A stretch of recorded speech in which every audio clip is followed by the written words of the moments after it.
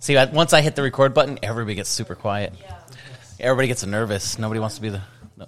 Yeah, you got scared the first time you did this, too. Yeah. Hey. Yeah.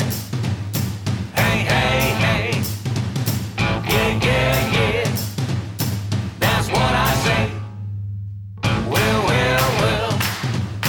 My. Well. Let's take a ride. All right, so before we move forward on any of the things, you guys want to introduce yourselves on the microphone so everybody knows who's what's up? Hi, I'm Stephanie.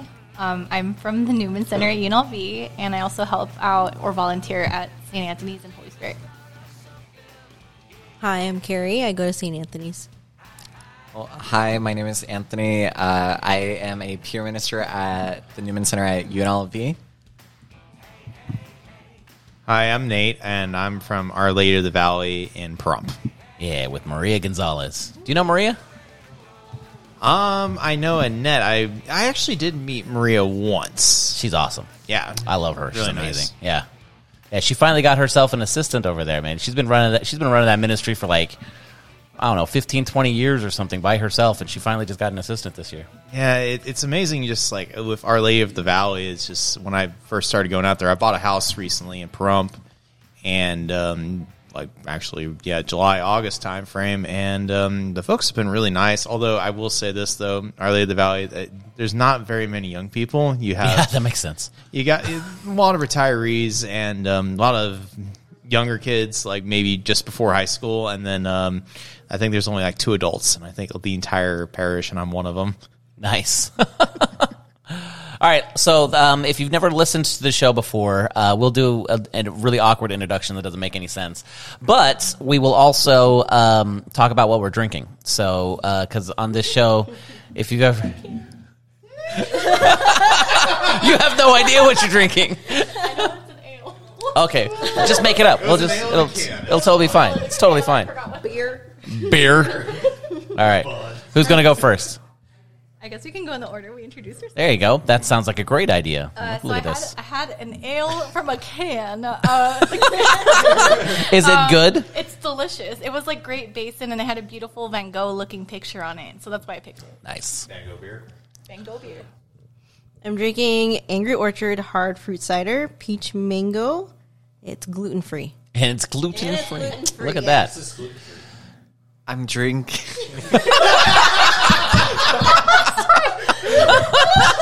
Underage over here, but a Sprite. There we go. 2 more years, just 2 more years, you can be able to legally buy a drink. But just remember, in other countries, you are allowed to go up into the bar at 16 years old and get a beer and hard liquor at 18. What are you drinking, though? Oh, yeah, sorry. I'm drinking an Angry Orchard hard cider. Shout out to my friend Andrew, because he likes to drink those all the time. Gluten-free. Gluten-free, yeah. It's emphasis on gluten-free. Naturally gluten-free. 5% alcohol by volume. Warning by the Surgeon General. This is not... All right, so I just got a simple Stone Hazy IPA and just enjoying the evening. We before we jump into our commentary, we just went to the last Coffee and Creed of the first of the Coffee and Creed seasons. I don't know if there will be another season, but this was the first of hopefully many. The 4 little standalone talks that you could go to, and this was with Connie Clough, and she talked about the Eucharist using the Road to Emmaus as her framing device. And so we're going to insert the talk right here, and then our commentary will come in afterwards. So enjoy the talk, everybody. Okay, how's that? So what I would like for us to do, and if you saw my Instagram video, I really want to focus on living the Eucharistic life through the eyes of the Emmaus story, the road to Emmaus. So I'd like to start with the proclamation of that gospel of the story on the road to Emmaus. Is there somebody who's an awesome proclaimer and would like to do that? No pressure. All right, so I guess we could start with the sign of the cross. So let's mark the sign of our faith in the name of Father, Son, and Holy Spirit. Amen. The road to Emmaus. That very same day, 2 of them were on their way to a village called Emmaus, 7 miles from Jerusalem, and they were walking together about all that had happened. Now as they talked this over, Jesus himself came up and walked by their side. But something prevented them from recognizing him. He said to them, "What matters are you discussing as you walk along?" They stopped short, their faces downcast. Then one of them, called Cleopas, answered him, "You must be the only person staying in Jerusalem who does not know the things that have been happening there these last few days." "What things?" he asked. "All about Jesus of Nazareth," they answered. "Who provided? He was a great prophet by the things he said and did in the sight of God and all the whole people. And how our chief priests and our leaders handed him over to be sentenced to death and had him crucified. Our own hope had been he would be the one to set Israel free. And this is not all. 2 whole days have gone by since it all happened, and some women from our group have astounded us. They went to the tomb in the early morning, and when they did not find the body, they came back to tell us they had seen a vision of angels who declared he was alive. Some of our friends went to the tomb and found everything exactly as the women had reported, but of him they saw nothing." Then he said to them, "You foolish men, so slow to believe the full message of the prophets. Was it not ordained that the Christ should suffer and so enter into his glory?" Then, starting with Moses and going through all the prophets, he explained to them the passages throughout the scriptures that were about himself.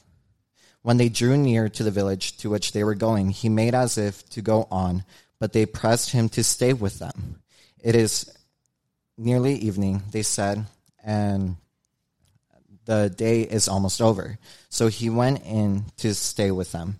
Now, while he was with them at the table, he took the bread and said the blessing. Then he broke it and handed it to them, and their eyes were opened, and they recognized him. But he had vanished from their sight. Then they said to each other, "Did not our hearts burn within us as he talked to us on the road and explained the scriptures to us?" They set out that instant and returned to Jerusalem. Then they found the 11 assembled together with their companions, who said to them, "Yes, it is true.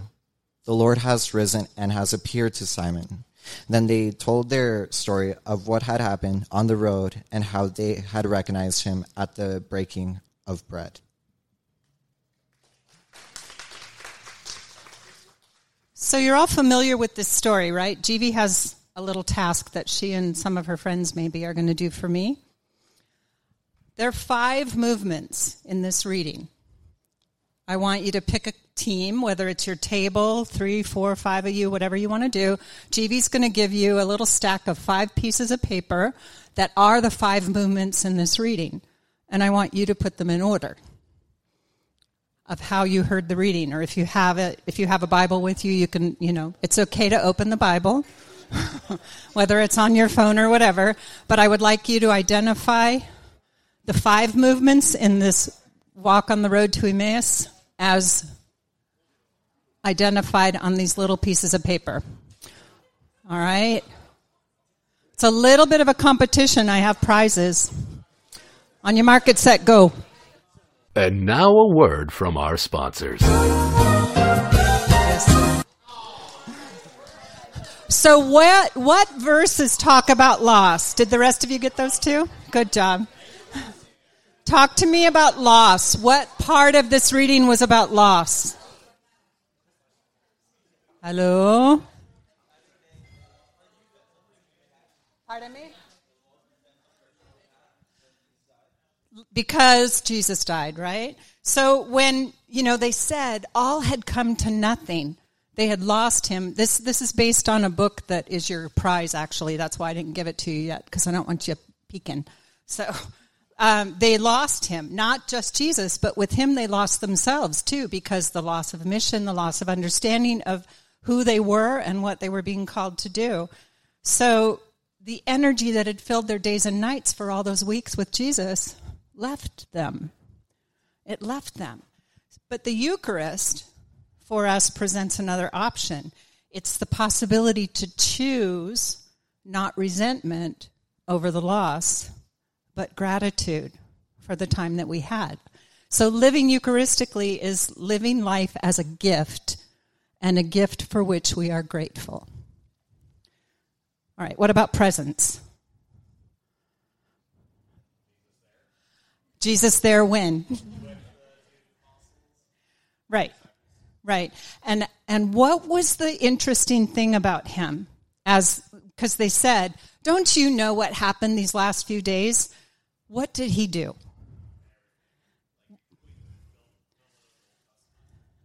Because he was telling them the story, right? The story about himself. The story about the scripture that related to himself. Have you ever heard a story told by someone that you had never heard tell that story before, and there's something new in that story? Because of the storyteller, right? Because of the way the story is told. It's not a new story, but it's sometimes heard from a new perspective. So here we see that Eucharist, as we celebrate it in the sacred liturgy, calls us to a Eucharistic life, a life in which we are continuously aware of our role in the sacred story of God's redemptive presence through all generations. When we celebrate Eucharist together, there's two movements of the Mass, right? Right? What are they? Liturgy of the Word and Liturgy of the Eucharist. So what was Jesus practicing in that opportunity where he was present to them? Liturgy of the Word, right? All right. So what about invitation? What was the invitation? Somebody else. What was the invitation? Who made the invitation? Cleopas, yeah, and his companion. And what was the invitation? Stay with us. Stay with us. Do you invite everybody, every stranger you meet walking on the road to come stay at your house? Vinny does. I'm kind of bad about that too. So the invitation was made by Cleopas, by the apostles, for Jesus to stay with them. Why? Why did they invite him?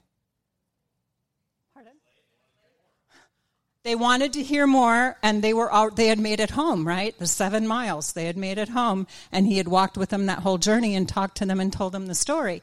So what had Jesus said initially? When they were stopping, he said, he made as if he was going to continue going, right?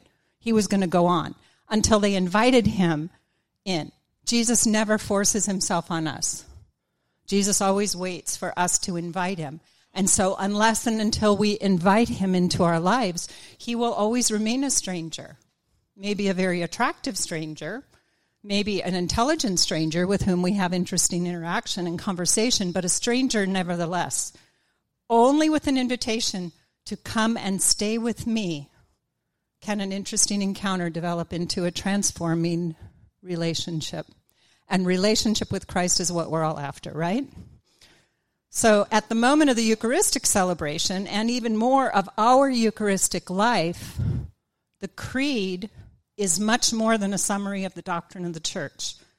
The creed is a profession of faith, and it's an act of trust that we dare to open ourselves to communicate with Jesus.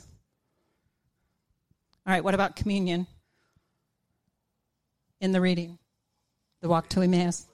The breaking bread, the breaking of the bread. And we do that too. I don't know, were any of you, some of you were at the conference. Did you hear Dr. Scott Hahn's talk at the diocesan conference? He talked about the fact that his son had recently been ordained a priest. And he said, I bless bread, I break it, I give it, but it's not the same as when my son does it now. Because now when he does it, it's the body of Christ. But we are all called to bless, to break, and to give to one another, right? The other thing about that is there's a story in the book. The book, by the way, is by Henri Nouwen. So he gives great stories. He was one of the people who instituted the L'Arche community, which was a community for developmentally disabled adults. So he tells a story about a man who poured water on a piece of dry ground. And the water just kind of, you ever poured water on the ground here when it's dry? It just kind of runs off to wherever it can get to. Then he took the dirt and he broke it up and he poured the water. And what happens then? It absorbs the water. So when it's broken is when it's most open to receiving things. Part of the conference talked about becoming. We're called to become the body of Christ in the world. We are called to be the body of Christ in the world. We are called to be broken. We are called to be blessed. We are called to be poured out. We are called to be shared with others. So when you hear this reading again, think about those movements. So in the same way, when did they recognize him? In the breaking of the bread. And what happened as soon as they recognized him? He vanished. He disappeared from their sight, right? So communion creates community because the God living in us makes us recognize the God in our fellow humans. We cannot see God in the other person. Only God in us can see God in the other person. Only God in us can see God in the other person. So communion makes us look at each other, not about the latest news, but about he who walked with us, Jesus. Because he disappeared from our sight, we are alone, physically alone, but we're together because each of us is in communion with him and has become one body through him. So communion and mission in the reading, The Road to Emmaus. Yes, ma'am. Being able to share the good news with the community. So everything changed for them in that moment when they knew it was Jesus. Despair had turned into excitement to share the good news that Jesus was alive. And what happened once they got back to share the good news? When they arrived with their news, they find out Jesus was here too. They had seen Jesus as well. Their friends had already seen Jesus. So there are lots of ways that Jesus appears to us in our lives, and there are lots of ways that he lets us know that he's alive. We can't narrow Jesus down to only our Jesus. We cannot do that. We can't narrow his love to our experience of love or our way of knowing him. Jesus left us, so to send the Spirit. And the Spirit, when we listen attentively, manifests itself in many people. And that's how we can gradually discern who we are called to be as one body, knitted together by the Spirit of Jesus. So it's the difference between doubt and faith, despair and hope, fear and love. Communion is not the end. Mission is the end. Our masses conclude with the words in Latin, who knows? Yes, which means literally.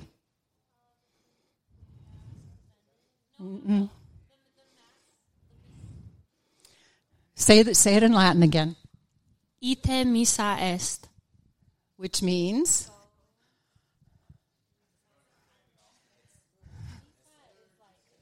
Go, this is your mission. Go, this is your mission. It's not about the Mass is ended. Go, this is your mission. Those of you from Thomas More who knew Father Mike Kelleher, Father Mike used to say, I know why people leave Mass early. Because they're so excited to get out in the world and share the good news of Christ. They can't even wait for me to bless them and commission them. They just have to go. Okay? So the mission, our mission is to go forth. So the focus, liturgy of the Word, liturgy of the Eucharist, but it ends with mission. Are we good? Questions? Comments? Cool? Yes? She asked, what does it mean for God in us to see God in the other person? I think that we can only recognize God when we know God.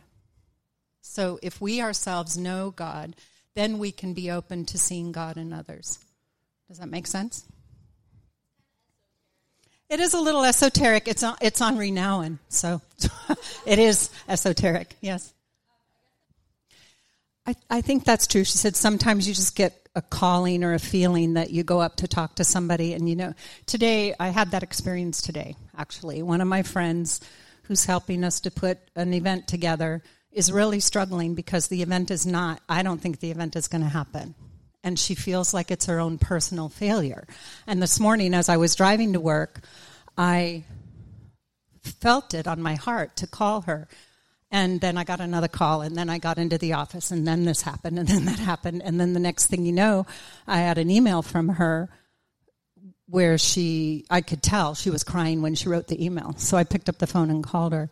But I think you're right. I think it's about knowing when you have the heart of a good Christian person, you can oftentimes feel other people's need and feel other people's pain. So that's part of it. But I still believe that what Henri Nouwen is talking about is that you can't recognize something you don't know. It's like I was saying, Jesus, you can invite Jesus in and open your doors and invite Jesus in, but unless you invite him in, it's like they always say, when people say, I can't find God, well, God never turns from us. We turn from God sometimes, but God never turns from us. So it's us who need to turn around when we can't find God. Anything else? Yes. Mm-hmm. In the footnotes, if you have a really good Catholic study Bible, I know Ryan does. If you have a really good Catholic study Bible, in the footnotes about the journey on the road to Emmaus, it talks about how it led us to understand how the early church celebrated their liturgies. So good study Bibles are good things to have. They have introductions. They have lots of good footnotes. And when someone says, how did you know that? And you said, footnotes. Yes, sir. Part of it is going through suffering. Part of it really is going through suffering. And I think that we are often when we are not, and I don't mean literally broken, but really, what was the situation of those two disciples on the road to Emmaus? They were brokenhearted.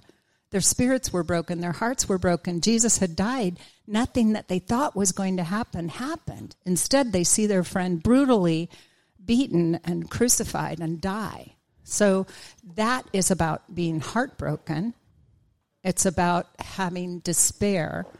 And sometimes that leads to resentment. And there's lots of ways in our lives that we're broken. Lots of ways. And lots of ways that we experience loss. So that sometimes is when we're at our most vulnerable, maybe. And that's when we're most able to, if we really focus, that's when we're most able to accept those messages. It is in weakness that where God is made strong. It's in our weakness. It's in our brokenness. It's that is the message of the cross. In death and in suffering is whenever God works his grace. Exactly. Thank you, David. I asked Hector if we could close this part of the talk with the prayer about a song by Matt Maher called Remembrance. And so I do have permission to copy it, and so I did copy it, so you can all take it and have the words and sing along. I'm sure it's a song that you're familiar with. So as these papers are being handed around, if we could just open our hearts to really hear how God works in our lives, how God moves us, and that we don't all have to be moved in the same direction, at the same speed, at the same time. But it doesn't mean that we're not being moved, that God is not calling us. Okay? So what were your thoughts? So put me on the spot first. I'll have Steph talk. All right, Steph. All right. So, like I had mentioned, I feel like that was a really great ending to the series. just because a lot of us had been talking about how broken we felt or how heavy the month had been feeling. So we were all like broken and discouraged this month in our own way. So her going through and reading this was kind of what a lot of us individually needed.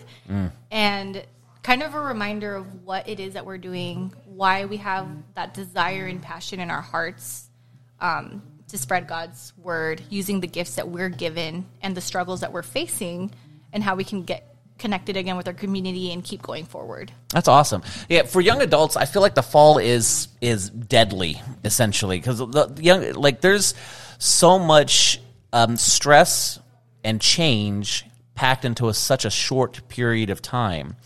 And then add any kind of emotional fallout to that, and oh my goodness, like how do you function, you know? And so stuff like this is really uplifting, especially that I can't remember. It was one of the girls who had said, like, oh no, I think it was the guy from Australia. It was somebody who had talked about who had talked about, like, how is my brokenness. And that resonated with me. I was like, well, that's where God's power. That's where God's power is in our weakness and our brokenness. And knowing that in the times of, like, young adult land in college and work and all these things that are just blowing up, that's got to be encouraging, to be like, God is most with me when I'm most broken. Period. Just drop the mic right now. Don't drop any of my mics; these are expensive. All right. What else? What stuck out? What was something that resonated with you during the thing? There we go. Okay, so I feel like the past week for me has been like a very much of a struggle, and what I was looking for is like God to be present within me. Last week I had my first adoration, and so the whole time I was talking and I was like, Jesus, I know you can hear me. Like, I need this to be a two-way conversation, and like, give me something to work with because I don't know what's going on right now. And later on that day after adoration with my young adult ministry, I just felt like something was taken from me. It was like a wave of humility, and that was kind of my theme for the week, is just like to be okay with humility. And like, you know, I took it, but it was just like, okay, I can't be around like my friends right now. I have to take my leave and try to figure out what's going on.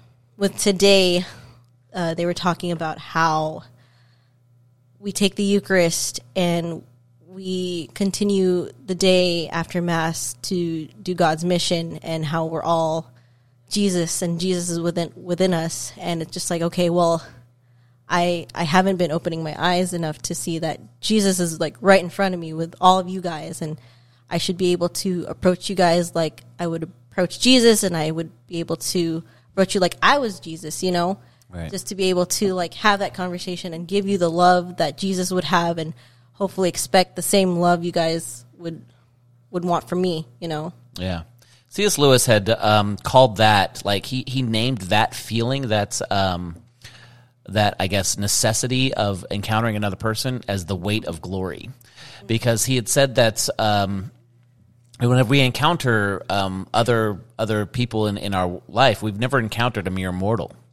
We've encountered somebody that if we were to meet us in our final end would be a splendor which you might be tempted to bow down and worship right now, or a terror. You know, if we end up in hell, is like the stuff of your nightmares type deal. And then he calls it the weight of glory because, like, the way we interact with others leads that person towards one of those two ends. I'm like, that's a heavy weight, you know. But then that encouragement of like, Christ is doing the encountering in us, right? If we, to the extent that we allow him, right? To the extent that we open ourselves up to what Christ wants to do in our lives and be really docile to the Holy Spirit in the moment. Not like, I think what a lot of people struggle with is like, when it comes to the Holy Spirit, they're like, oh, God, guide me at what school to go to, or what college, or what job, or what major, or whatever. No, it's more like, Lord, guide me right now. What's the thing you want me to do right now, and I'll do it. You know, and that's why I think we struggle a little bit. Yeah. Cool. Well, with my thoughts Yeah. There you and go. what happened today, and going back into being young adults in the world, from what I've learned is that when you grow up, the first catechesis are your parents, and they're your main support, and they're going to help you throughout your life up until when you go to college. You don't have that support anymore, so it's a lot of 100%. Up to you if you want to continue your faith in Christ. And luckily for me, I've had that relationship with my parents in wanting to grow in Catholicism. Where, Just move that mic in front of you right here. hello. Yeah, just move it this way so that way there you go. But that way you can talk naturally without having the. okay. But getting into UNLV and everything, it has pushed me to be more individual, or just having those experiences in adoration where I'm so into it that a lot of people notice and they tell me afterwards, oh my gosh, I love it. How when you're just in the room and there's not a lot of Catholics who are young like you, which we do need to see more in the world and just provide that for our students, because I feel like sometimes we might feel neglected from others who don't want to support us. So it's really hard to try to find those connections. And definitely for me, I've grown in my love for the Eucharist, where sometimes I'd be driving and I'll randomly think about Jesus in the Eucharist and I start bawling, to where it's such an amazing experience for me. And getting into that world of brokenness, I've gone through a lot of things personally in my life with anxiety and depression, but always having that main focus with Christ and the Eucharist has helped me become a better person, become a better Catholic, and, be humble to listen to others. Cool. Those are my 2 cents. Yeah, and Nate. That's going to be hard to beat for Anthony. I'll say that. What do you mean beat? This is a competition. There's never a competition. Okay, Stephanie. Just all right. sharing your experience All right, and talking about sharing what my you took experience. out of the talk and these things. I'll back up a little bit. So last Coffin Creed, we had George Leo Thomas gave a talk, and I actually had a chance to talk with him afterwards. And I kid you not, I think he's right. Yes, he is a grumpy bishop, not in a good way, in a very good way. Because when I met him, I let him know, hey, it was right before my rite of welcome at Our Lady of the Valley in Pahrump. And I let the bishop know, and it was funny when he said that. Yeah, I know. And he's like, "Oh yeah, I'm finishing up RCIA this year in Easter." And he says, "Oh yes, I know. I will be there." That's awesome. Count on it. Yeah, I was counting on it. And actually, I was talking to Bishop a little bit more. He's like, he gave me homework. This is why I guess he can be a little mean in a good way. He gave me homework. He had me start watching Dr. Scott Hahn. Okay, cool. And Dr. Scott Hahn had a really good talk recently about the Eucharist, and actually about the same passage that we were talking about tonight. Yeah. And I really like Dr. Scott Hahn's comment on that. It's like, yeah, Jesus appears to basically two nobodies. Yeah, one of them's not even named. It's Clopas and somebody else. Well, according to Dr. Scott Hahn, they theorize that it's Saint Luke, but Mark. Some people think it's Mark. or Mark. It's one of the other authors of the gospel, one of the other gospels. But anyway, it was just the fact that two very unknown people that Jesus appears to and explains everything. It's like the Bible, the greatest Bible study, Right. That's not written down. Right. I know, right? And it's like Dr. Scott Hahn's like, I wish I was there and to be able to actually be able to hear Jesus explain everything from Genesis Right. all the way through Moses up until now, and so how he's the completion of everything. And but also made me realize too is just going off Anthony's point that I was not only is it hard for young Catholics, but even some of us who are trying to convert to become Catholic, Yeah. and myself included, it's been quite a journey. The last few years, going from living in Las Vegas, going to St. Anthony's, to now moving out to Pahrump, going to Our Lady of the Valley. And definitely had a lot of questions, that's for sure. And I think I've annoyed a few people with all my questions, but That's at least my 2 cents on it. Questions are good because questions mean you're actually taking your faith seriously. I've always loved that. Like whenever I have a confirmation student or a young adult or somebody like that who's asking questions, that's where like the Holy Spirit's moving in this person's life, because like the people that aren't asking questions are the people who don't care.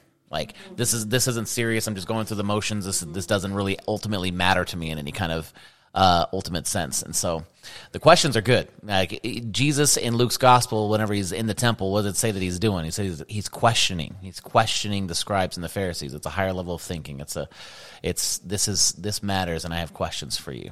Yeah. Plus the fact I've been asking all like the logical questions, like, okay, what if this does this? If this leads to that, what about this condition has to be met to this? And my favorite question I like to ask is, what if I commit a mortal sin 1 minute before Mass? And the response I always get is, what are you doing 1 minute before Mass? Yeah. No kidding. Yeah. Murdering. I mean, In the parking lot. Season, Yeah. like. There's somebody in the parking lot that I gotta hit him. I got him with my car. I just gotta do it. I mean, there was that one lady who did run over a priest in California. Oh my gosh! Oh, man. I saw that. Yeah, and I remember, and actually, it was terrible. It was terrible that happened. But I guess the funny part later was that she went to confession. It was the same priest she ran over. That's hilarious. That's hilarious. That's just like dark humor. If you get it, it's just like, oh, that's so weird. Okay, now I'm really all for it. I'm the one that ran you over. That's great. Cool. Any other thoughts or things that stuck out that was mentioned tonight that you want to share? So kind of elaborating on the brokenness aspect, I had sent Anthony and Carrie and some close friends of mine that like I kind of was talking to about brokenness. I feel like something that's missing, and like I think the reason why there's like that disconnect and that doubt to begin with, and why people go on this type of journey like they had, is like we all experience brokenness sometimes, like from like church hurt. Or if we didn't have good parents who, took us to church because they actually wanted to go, not because they were just going through the motions to get us to go through communion and confirmation. And so that's like a topic that's been on my heart, like a heavy thing. My spirit's been telling me to talk about it. So here I am. Break it open. But my biggest thing is just church hurt, and how do we address that brokenness? Because the reason I think some of us have that brokenness even within the church is because we don't feel safe enough to talk to other members of the community unless we have like other young adults like us who are here right now. So what are your thoughts on that? Well, I mean, that's the thing, is that when it comes to the church, we have to keep in mind that, like, yeah, she's the perfect, spotless bride of Christ, but constantly her people are called to conversion, right? We are full of sinners. And church hurt is always going to be there. Like, the church is always going to look like what it did whenever Jesus was on the cross. You have Christ crucified between thieves. That's church. The presence of God amongst us. That's a hot mess, right? And so, to me, it's okay to be angry. There's really good reasons to be angry with church members and church people individually. The danger becomes whenever like that anger pushes you away from the church, because we do not leave Christ because of Judas. That's not something that we do. It's you hold on to the fact that, like, all right, these people might be messed up, but this is where Christ is. And so like you deal with the hurts as they come along, and to the extent that you have a field of a I guess area of influence in that, then you do what you can, and you work in the areas that you can to affect change. But in the areas of like stuff that's just going to always be there, like the corruption of the curia or whatever it happens to be, that's always been there, right? There was there's this story, I don't remember who originally told it or the guy's name, but he basically told that he was trying to convert this guy. He was talking to him about the faith, and the guy was interested in becoming Catholic, and he said, "Oh, you know what? I'm so I'm going to go on a visit to Rome, and I'm going to get to go to the Vatican and see the inner workings on all the stuff." And he was excited because he was like, "Oh, I'm interested in the faith, so this is going to be a great experience for me." But the guy that was talking to him about the faith, he's like all nervous now because he's going to see Rome, and then the curia and some of the corruption that might be going on there. And then when the guy comes back and says, I'm ready to become Catholic, because there is no way that a church that messed up cannot be guided, sustained by the supernatural, right? God has to be the one that's sustaining us in the midst of our hot mess. And so that's always been encouraging to me. The fact that we existed throughout some of like the worst people of all of history tells me that God's the only one that's keeping this thing afloat. Yeah. Yeah. But what kind of, like, are you comfortable talking about the church? Okay. Like what's going on? I guess like things I've observed with Anthony and some of my other peer ministers or my own personal experiences, it's like when we do have these questions, because I've always had the gift of the Spirit when I was younger. And I'm a very talkative child. I have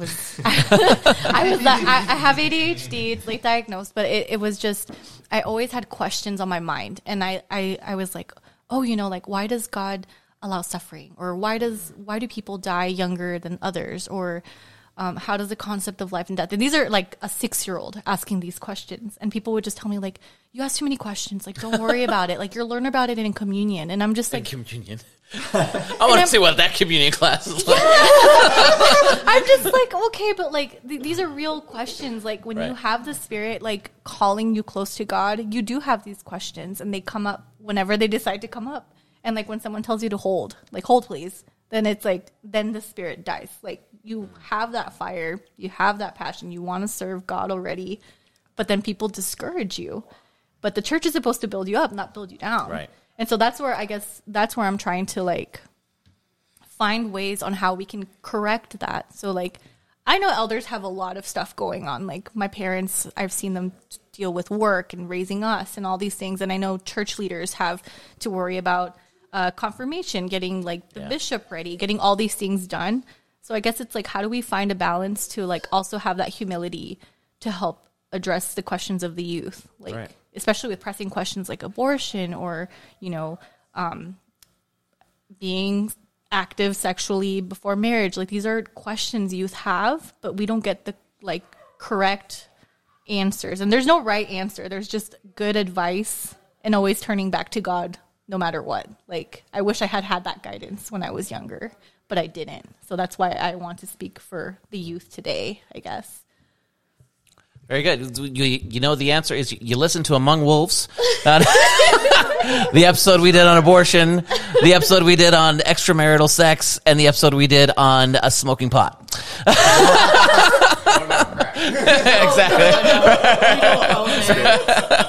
No, I'm just kidding. No, but to your point, like I think a lot of adults, especially adults in the church, deflect those questions because they don't have good answers.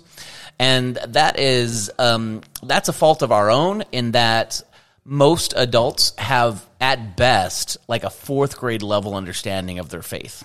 And that's not okay, because like St. Paul calls the people out on it. He says, you guys are adults. Don't drink mother's milk. You need to have the meat of faith. You have the meat of the faith in your life. And but we're just happy enough knowing that Jesus loves us, and that's okay, right? And so whenever these difficulties of life, our answer is, oh, just be nice. But then when you have like these really tough questions, nobody has any answers for you, and that's not okay. And so you keep asking the questions, and you find those people that have the answers out there, because there are some of us who are like, we dedicate our lives to knowing this stuff. We dedicate our lives to finding answers to this stuff. Because I was like whenever I was in high school and when I was in middle school, like, I don't even think I believed in God in middle school. Like I was like, this stuff didn't make any sense to me. And then when I went to high school, like, my dad's dad was a Baptist preacher, right? And so I grew up knowing scripture really, really well. And I'm like, when I'd go to CCD classes or catechism classes, I knew the answers that the teachers didn't know. And I'm like, this is dumb. These guys just memorized a bunch of stuff, and this is it. And then I met people my first youth minister in high school. Her name was Michelle Marr, who she didn't necessarily have the heady answers, but her faith was real. It wasn't just a recited questions. And she would say, like, I don't know that you think you get your answer, but I know that there is one, right? And she would point me in different directions. And that was what I found valuable. And then I was able to find like St. Thomas Aquinas and St. Augustine and all these saints that had answers to the very questions that you're asking. And was able to just build my faith from there. And I'm like, people need to know this stuff. So I've dedicated my life to teaching the faith. That's what I do. And so, you just keep asking and you don't stop. Just trust that God established a church, not a dumb church. There's a lot of dumb people in the church, but we're not a dumb church, right? I'm just like, we don't talk about Bruno. yeah, exactly. Right. But yeah, there are people and there's a lot of them and you just got to find them. You just got to keep searching out and keep seeking. Because that's if like you go to the Greek, knock, seek, and ask, right? That's knock and keep knocking, seek and keep seeking, ask and keep asking. Yeah. It's not a one. The tense is a continuation of what you're supposed to be doing. Yeah. Kind of reminds me of our last week's gospel reading about the persistent widow. The persistent widow. Yeah, good job, man. That's awesome. You're not even Catholic. Look at this. Well, I'm almost. He's in progress. I mean, it's utero. Please, In utero. Catholic. Please wait for final loading screen of Catholicism. And half the other Catholics are like, "What was the reading last week?" So let me explain the reading. So Jesus talks about, gives the parable to his disciples about the widow and the corrupt judge, in which the widow keeps persistently asking this corrupt judge, "Hey, hear my case. Hey, keep hearing my case. What's wrong with you? Why aren't you going to advocate for me?" And I really liked what Father Bruno said last Saturday about it. Is that typically during that period, a lot of the officials in the Roman Empire at that time were very corrupt. You actually had to bribe your way in to actually get your case heard. Yeah. And the widow represents someone who's been repressed, doesn't have anyone to advocate for them. So you have this point where, because of her persistence, praying unceasingly, trying to make sure that petition's heard, and eventually the corrupt judge is like, you know what, fine, I'll hear her case. And Jesus makes a really good point. It's like, well, if the corrupt judge is finally going to hear this widow's case, well, how much more is it going to be for our Heavenly Father when we talk to him? Right. And we're persistent like that. That's awesome. That's great, man. Great tie-in. Look at that. I know. And also, to go to your point, I kind of understand your upbringing because I grew up a pastor's kid. Oh, nice. Yeah. So I had to memorize scripture forward, backwards, sideways, any which way, and exactly. And ultimately, my crisis, really, what came down for me was when I was in college. I was always a believer, but I always feared that something was missing in my life, and I ended up reading the Bible, at least the Protestant Bible, 4 times.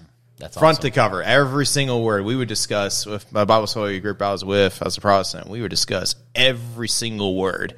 And when we started getting into Acts, I had questions. When we started getting to Revelation, I had even more questions. And ultimately, I wish that I would have made this connection, because growing up pastor's kid, I knew the Bible, right. But I didn't know enough. I knew it in my mind, but I didn't know it well enough in my heart. And that became a problem, was the fact that I was, when I started reading Revelation, I was like, what is it talking about this woman in Revelation? Yeah. And I start flipping back, and I says, wait a minute. Jesus, the new Adam. Mary is the new Eve. Right. Mary is the Ark of the New Covenant. Christ is the new covenant. Oh, man, why did I not see this 20 years ago? Because it's the best kept secret now. And that was just... and I made those connections when I was in college, and I really wish I would have made those earlier. But I guess, too, there had to be a bit of growth and a bit of maturity on my part, because it was one of those, I took it for granted. I was like, well, maybe I can just be ignorant about some things in my life. But then that wasn't enough at some point, and you're like, I'm hungry. And that became the point, was the fact that I was asking that the people I was around could not answer the questions I was asking. The fact that and ultimately, you cannot fault a religion just because of some bad people. That's right. Yeah, there's a really interesting section of the Catechism. It's in the beginning part when it talks about faith, and it gives there's things called like the modes of credibility, like why we believe in God, why we believe that Jesus is the incarnation, all these things, and then it talks about like reasons for doubt in faith. And if you looked at those reasons, like they'll all resonate with you. Like there's some that's just my past experience or suffering that I've endured or bad people in the church, all these things. But none of them actually ever, none of those doubts, I guess none of those obstacles, probably a better word to say, are actual doubts when you think about them, because none of them have to do with the reality of God or the reality of Christ, right? And none of them attack, like, the idea of a supreme God who's created the universe. Bad people in the church, like, they're just bad people in the church, but it draws us away from the idea that God exists. That doesn't follow. That's how you know there's an enemy. That's how you know that a lot of this is spiritual warfare, right? Because these things, it doesn't make sense that that I've gone through great suffering, and therefore Jesus isn't God anymore. That doesn't follow. There has to be arguments in between there that just don't happen. People don't make those arguments. They just jump to the Christ isn't God anymore, right?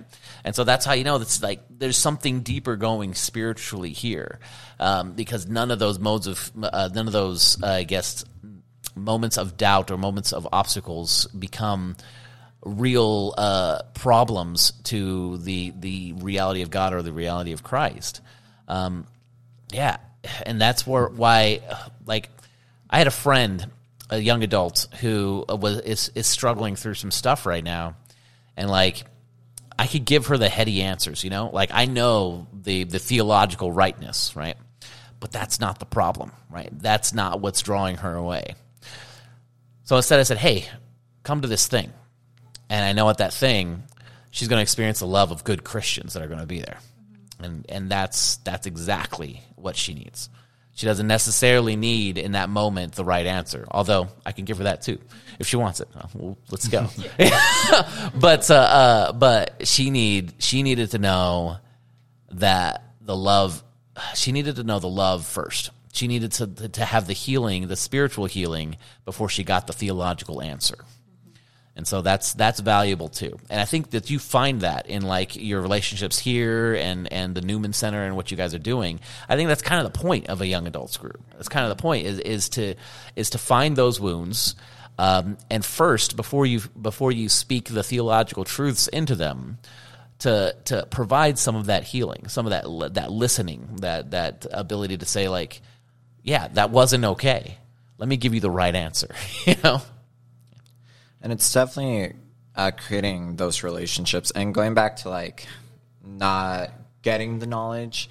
I remember going into confirmation classes, and they would teach you the Catholic 101 things of, okay, this is the Holy Trinity, but we're not going to go in depth of it. Or, this is what we believe in about Mary, but we're not going to go in depth of it. And, I'm over here as a freshman in high school, and I only knew the basics. And then around the same time, I knew this one Protestant who he kept on attacking the Catholic Church and attacking me and asking me these questions. And it's I didn't feel confident enough to go to my confirmation teachers and ask, why is Mary the new Ark of the Covenant? Where is that Bible scripture? Because that's not what they teach in confirmation. So I had to get my answers from Catholic answers. And then that's how I started getting more into my faith, which not a lot of people do. A lot of people, they, like you guys said, they would try, but then when they don't have that support, they'll just fall back. Right, they'll just fall away. And then especially getting into college, and then if you don't have that support again, where is your faith going to go, And especially getting into Newman Centers and church hurt. I've seen it before. I've had my fair share of, bad priests and not feeling accepted, to where I started going to other parishes to try to find that community. And at first, it's just building that trust and, finding a men's group if you want to know more about, what it means to be a man in the church, or, what it means to be a woman in the church, and having that value. Yeah. No, those are all really important. That's what these groups are. Pope John Paul II wrote Oh, I've got to. It's the Mission of the Redeemer was the name of the encyclical, and in it he talked about these ecclesial. Well, I can't remember the term that he used, but something about basically like these church movements that just come out, like these groups, right? That come out because of the Spirit calls them out, right? The Holy Spirit calls them out because saying, hey, there's a need that is not being met, that needs to be met. And so these groups come about and they start meeting those needs, right? So that's where you have your blessed is she's. You know, these things are coming out of nowhere. We have lots of these little yeah, you know what's up. I'm like, yeah, believe me. Yeah. We have lots of these little movements that are popping up all over the place because the Holy Spirit has not abandoned her church. You know, the church here is not being abandoned here. And the Holy Spirit is calling. He's calling out these movements to say, now's your time. This is what needs to be done. And so get on your podcast, get in your group, whatever it happens to Subscribe. be. So like and subscribe, you know. It's funny you mentioned that because like I felt the Spirit telling me to talk to you. Oh, nice. And now here we are, There we all are. of us. Yeah. And like I just listen. Like when you listen and you just let it pull you where it needs to pull you. Yeah. It's like, oh, okay. And now we're here having this discussion. So And it's drinking like, a beer. Yeah. We got the spirits Or Sprite. in the spirit. Or a Sprite, yeah. I'm Or actually David I'm would glad get for this fired. opportunity because growing up Protestant, and I think reminded me of this is that I was always like growing up, I was very critical of Catholics. Yeah. Very, very critical. I kid you not. Like, if you want an example of ignorant Protestant, you just have to look at me just a few years ago. Yeah, but then Happy to have you though. I sometimes I like when I hear Dr. Scott Hahn talk, I'm like, okay, that is the same minister I would have grown up listening to every Sunday. Right. Kid you not. And actually hearing him talk and actually hearing of others, and it's like, you know, I was like, the fact that I was able to like just actually going through it. At first I was like, I was so resistant to it because I was like, I had my mom, she converted to Catholicism a few years ago, and I kid you not, if you breathed a word about Catholic Church around her, she would go off for an entire day talking about it, which was at the time I didn't appreciate it, but you know, now I kind of do a little bit more. But anyway, I realized is that I was I was going through, I was so ignorant of being Catholic for the longest time because I knew people who got hurt by it in the past. And there was a lot of things being said about the Catholic Church. And I was like, you know, I decided, okay, I'm going to find out about this because I wasn't getting the answers being Protestant. And then I went from being very much an ignorant Protestant to now I'm reflecting on 3 mysteries of the Rosary every day. Nice. I like to say for the longest time, I kind of kept my faith in my pocket, and I just didn't know who to share it with or like be around when I wanted to talk about my faith. And it's kind of just always been in my heart. It's not really heady at all. And for a while, it was kind of like I've been trying to find communities just anywhere to bring up my faith. And I had gone out to North California to work with my uncle after I had graduated college, and he was a different denomination, and I saw that he was very strong in his faith, and I wanted to share with him too, but it was like, oh no, you're going to hell, and it was just like, oh, I don't think You worship Mary. I don't think, yeah, exactly. And I was like, But also you're super patriarchal and you put women down. Yeah. I was just like, okay, I don't think you've gotten this right, but I'm going to put my faith back in my pocket and crawl in a hole and kind of just like, and then like early on in school, I think I was wearing one of like my necklaces of Jesus and Mary, and this girl approached me. She's like, oh, would you like to come to our Bible study? I'm like, oh, I love that. I'd really like to read the Bible, like more about the Bible. Later on, it brought up like God the Mother, and I'm like, Oh no, I know those people. yeah, and I was just like, I had fun conversations okay. with those people. Oh, really? Nice. But like, after I left that one study, she tried texting me back. I ghosted her. I was like, oh, Yeah. okay, I can't do this anymore. I'm going to, again, put my faith back in my pocket. early last year, me and my fiance got engaged, and we're like, you know what? I want to be married under the Catholic Church, and I want to do this right. So let's get confirmed. We got confirmed in May, and it kind of just went on rolling. And suddenly, these communities started forming. I learned about Blessed is She and all the things on social media. And me and Steph grew very close. She was actually my brother's sponsor. Nice. So she has been like a very good sister to me, and I'm really thankful that like wherever this community kind of started or became, like I'm glad that I'm here, and I'm glad I'm part of it and witnessing everything that's happening. That's what it's all about. And, you know, with Catholicism, it's great to see those communities, because one thing is that the church, it adapts to the world. You know, the teachings, it doesn't change, because God's word, it's supposed to be one interpretation, which is my thing. My thing about, like, you know, the view about like Catholicism and then Protestants, to where it's like, if you're a Protestant, it's like, oh, okay, if you really do have the Holy Spirit, why are there 30,000 plus denominations? You know, the Holy Spirit should only be leading one interpretation. Right. And then with going back into these communities of, you know, Exodus 90, Fiat, Blessed is She, it's a way of how we could reach out to those people and then create those questions and answering those questions that people want to hear, you know, and then be more educated, because nowadays we have like 70 people in the Catholic Church who don't believe the Eucharist is actually Jesus. Yeah.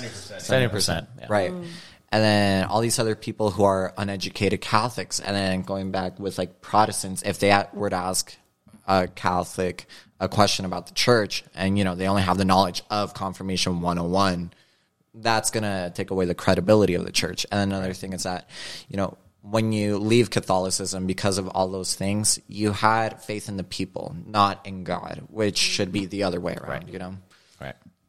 Yeah, I think so often is that we hold on to, I think you're right, we hold on to people rather than holding on to Christ. Because people are, we think that people or a group of people are going to reach our fulfillment, and only God's going to fulfill your life. That's who we're made for, right? That's where we find our fulfillment. People are constantly going to let us down.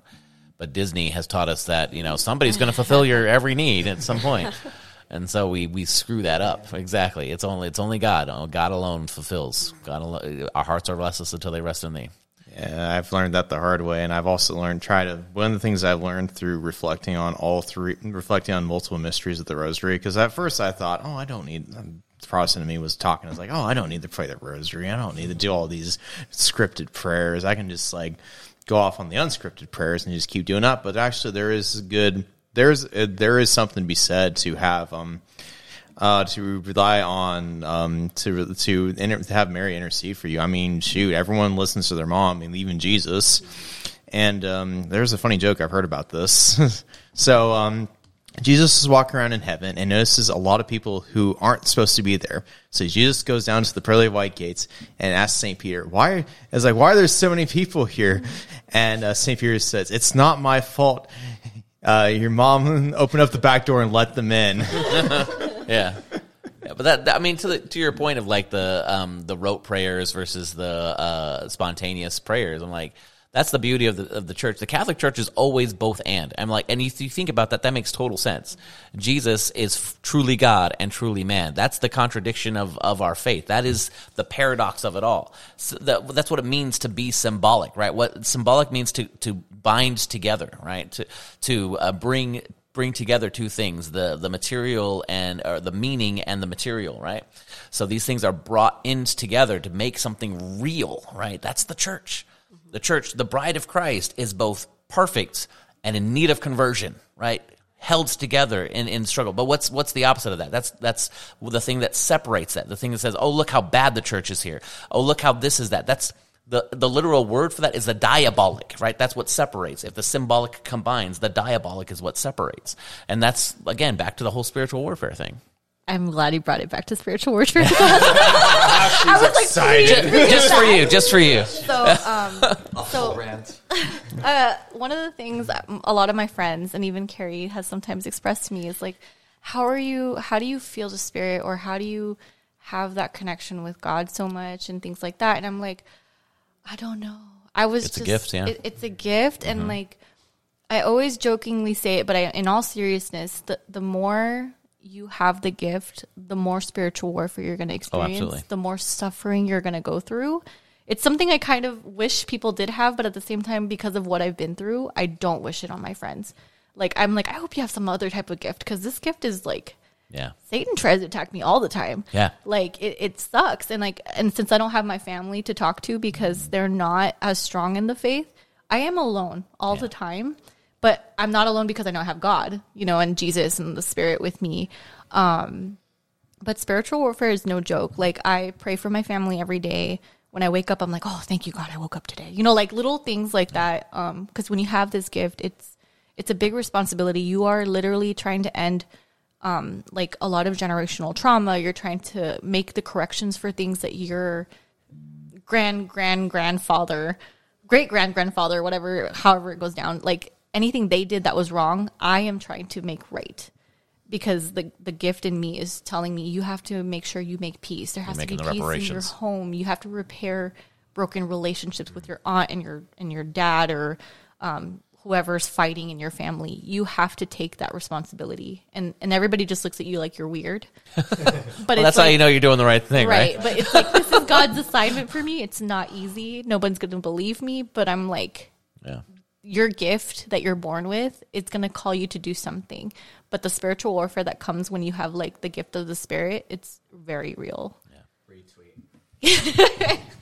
Retweet 1 million times. Actually, make that 1 trillion. All right, guys. So, yeah, any last words, any last thoughts, any last advice you want to give to the people out there? I want to say, as this first season of Coffee and Creed wraps up, I think of it as like, a series on Netflix. Like, next year is a new season, new friends, new people. We'll jump the shark, show up in Russia. Shark Week. I'm looking forward to having this podcast just inspire more new characters, Yeah. more new people, and just like a bigger community as we grow. The end. Amen. Yeah. Anybody else? Last words? That's a good thing. That's a good end to me. Oh, there you go. I just want to say thank you for having us. Oh, absolutely. Yeah. Yes, this was great. All right. So let's. You anything? No. Oh yeah, thank you for having us, and hope to see you next time. right. Sure. All right. Yeah. All right, so thanks everybody for listening. As always, you can catch us on social medias. We're at Among Wolves Pod. Subscribe if you haven't already subscribed. Yeah, thanks guys for listening. God bless. Bye.